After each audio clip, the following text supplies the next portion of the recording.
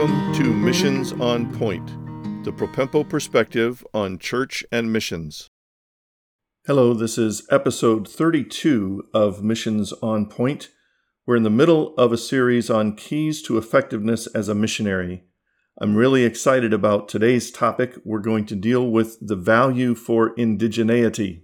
The missionary's valuing of indigeneity is definitely a key to effectiveness as a missionary.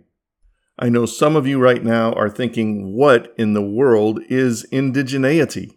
That sounds like a foreign word to me. The word indigeneity comes from indigenous. It is the state of being indigenous. And indigenous simply means, in its most basic level, rooted in the native soil. Indigenous plants are those plants which originate in the native soil and are not imported from somewhere else and planted there.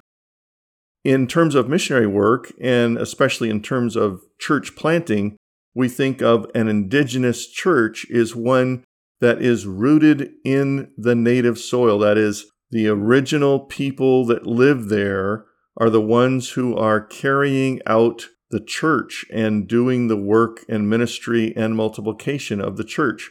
The classic description of an indigenous church is one that is self-supporting, that is financially independent of outside sources. It is self-propagating in that it grows by itself and actually plants churches on its own. It reproduces itself without outside help. And lastly is self-governing. That is, the leaders of the local church are nationals. They are local people. That is an indigenous church. The missionary needs to have from the very beginning a heart for an indigenous church, a value for indigeneity in everything that they do in their ministry. For the missionary, it means that discipling and empowering local Christians is at the heart of all of their ministry.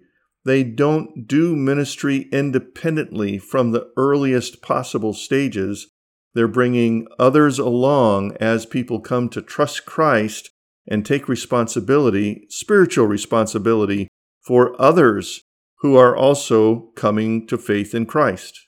This starts in practical ways at the very beginning, with insisting that national believers take part in the practical aspects of setting up chairs, hosting meetings, passing out the papers, doing the routine stuff that makes meetings happen.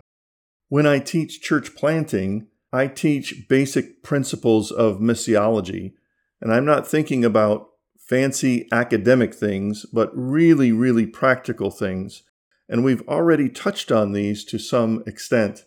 The first is, the missionary's first priority is enculturation and language fluency or proficiency. We've already touched on that. You use the indigenous language in order to have an indigenous church. You don't speak in English and preach in English simply because your listeners might understand it. You use their heart language as much as possible, if at all possible. Of course, there are situations and ministries in which English may be the lingua franca, that is the common language of all of those listening from many different language groups. I understand that. But if you're talking about planting an indigenous church in the location and people group to whom you're ministering, it needs to be in whatever is their heart language. Second principle of missiology that shows a value for indigeneity is that the missionary himself should never be the singular pastor of a foreign culture church. Again, there are exceptions. There are international churches in major cities around the world, but I'm talking about a national church that should be indigenous. The missionary should never be the singular pastor. What that means in practical terms is that the missionary grooms and trains and raises up and disciples others who have come to Christ to be church leaders with him. That way, it is never solely on him as the great white father, so to speak, or the leader of the church by himself. It is a plurality which includes nationals in the mix of leadership. Thirdly, biblical principles guide ministry decisions, not human tradition and forms. Now, we've already talked about this with regard to the missionary's theology and understanding of Bible. However, biblical principles must guide the ministry decisions so that the missionary is not seen as the sole source of authority for decisions and practices and forms of the new church or the indigenous church. You want the indigenous Christian people to look to the Bible to find the answers for their problems, their concerns, their culture, and their church. Fourthly, cultural appropriateness and reproducibility intentionally limits the means and methodologies that are used. Now, that's a mouthful, but basically what it means, the missionary doesn't use things that the nationals can't or won't normally use.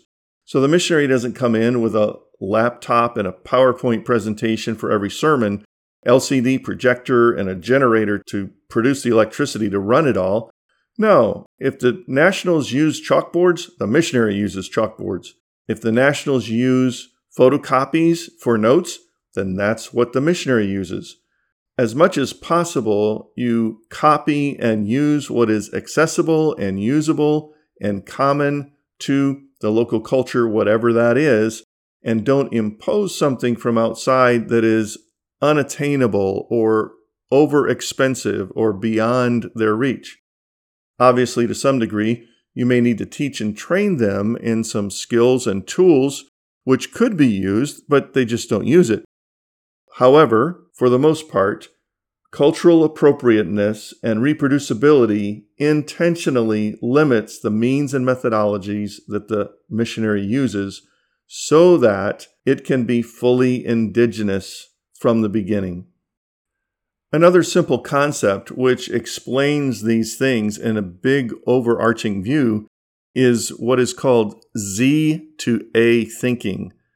That is, what is the end result that you want, the Z at the end of the line, and you start with A thinking that way. In other words, how can we adapt and change and move in such a way that we accomplish the goal of an indigenous church, indigenous ministry, local Christians doing the work, being discipled in the how-tos of how to do ministry so that they can carry it on and reproduce it themselves without importing something from outside or dependency upon the foreign missionary. A value for indigeneity can be dangerous to the missionary. Obviously, lots of foreign cultures look to the Westerner or the American as being wealthy and being something of a patron to them so that they depend upon that outside Western influence far more and the outside affluence far more than they should. For the missionary to take a stand early on and say, no, I'm not going to do that. I'm not going to pay people to be in ministry.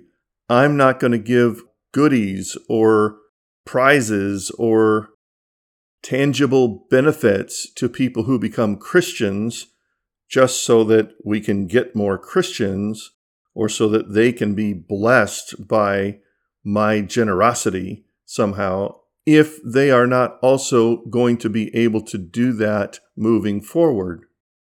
We had this situation arise in our ministry on the field among tribal people who had been subsidized by finances from the West before we arrived. We decided not to continue that practice, and we got called all kinds of names because they felt that we were intentionally cutting them off and making it harder for them to do the work of the ministry. In God's wonderful grace and providence, months after the funds ran out, they came back to us and said, aha, see, you were wrong. Our churches decided to support us themselves. That was a great day for praising God and rejoicing in His goodness to our life and ministry, because we saw that sticking with a value for indigeneity paid off in them having a vision to do it themselves. After that point, they continued to minister with great joy because their own people were supporting their ministry themselves. And here's the dark side of that. When a missionary does not have a vision for indigeneity, they don't value indigeneity the way they should. Often they are raised above the level that they ought to be for the longevity of the ministry. It's almost impossible to find and train a quote-unquote Timothy if the missionary has not been thinking about that and doing it all along the way. So a missionary can end up being on the field for 5, 10, 15, 20 years and never have a colleague in partnership of leadership of the local church and wonder why things aren't working the way they should. They have never allowed or done the work to do the discipleship and mentoring and empowering of locals enough to have locals join as partners in the leadership team of the church. That is a shame to the missionary, to the ministry, and to the design of the local church. Healthy biblical churches ought to be self-supporting, self-propagating, and self-governing. Healthy local churches should multiply leaders on a regular basis, discipling from within their own members and mentoring others to grow in Christ to the level of maturity to be 1 Timothy 3 kind of elder leaders of the church. So many churches in our own home country fail to do this. They're not raising up leaders. They're depending on, quote unquote, the professionals. They're looking for outside help and resources all the time because they're not growing them from within the way the Bible, I think, intends us to, whether it's in local ministry domestically or foreign ministry internationally. The indigenous nature of the church needs to be valued. Even for us as individuals, we must take into account that we should be multiplying ourselves. We should be investing our lives and building spiritual character in people around us, empowering them, challenging them even, giving them opportunity to exercise their gifts and calling as part of the body of Christ, to step up in leadership in whatever way, servanthood in whatever way, to serve the body of Christ and be a fully engaged body where every member is taking their part, as it says in Ephesians 4, and growing up into maturity. It's so practical. I've seen ministries that depended on outside resources all the time fail in the long term because it is an unsustainable practice to always be dependent on stuff from outside. If the missionary leaves in that situation, the church is crushed and basically dissolves. If, on the other hand, the church is built to be indigenous from the very beginning, there's a high value for indigeneity, then if the missionary leaves, the church keeps on going, whether it's due to persecution or personal matters, whether it is avoidable or unavoidable attrition that the missionary goes home, the local church continues to grow and reproduce and become stronger because they're dependent upon the Word of God, not on some outside resource, and dependent upon themselves stepping up to do the work. It is fully indigenous. That is our prayer. May our missionary candidates own a value for indigeneity as a key to their long-term effectiveness.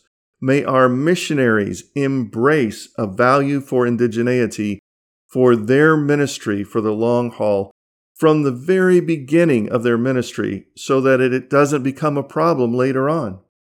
May our own churches value a sense of discipleship and mentoring and empowerment of our own people so that our churches are healthy, reproducing, indigenous, even on the local level. Thanks for joining us today on Missions on Point, the Propempo perspective on church and missions. I trust that you'll find more help and resources on the website, propempo.com. Please prayerfully consider supporting this ministry Now to God be glory in the church and in Christ Jesus forever and ever. Amen.